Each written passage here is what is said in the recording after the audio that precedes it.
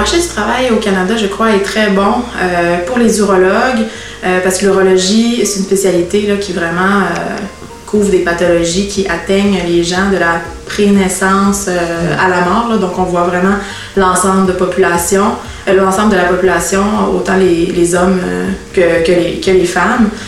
Donc, il y aura toujours besoin d'urologues. Puis, on a tellement des pathologies variées avec tellement de techniques différentes. Je pense pas qu'on va être remplacé de sitôt que d'autres gens vont pouvoir faire notre travail.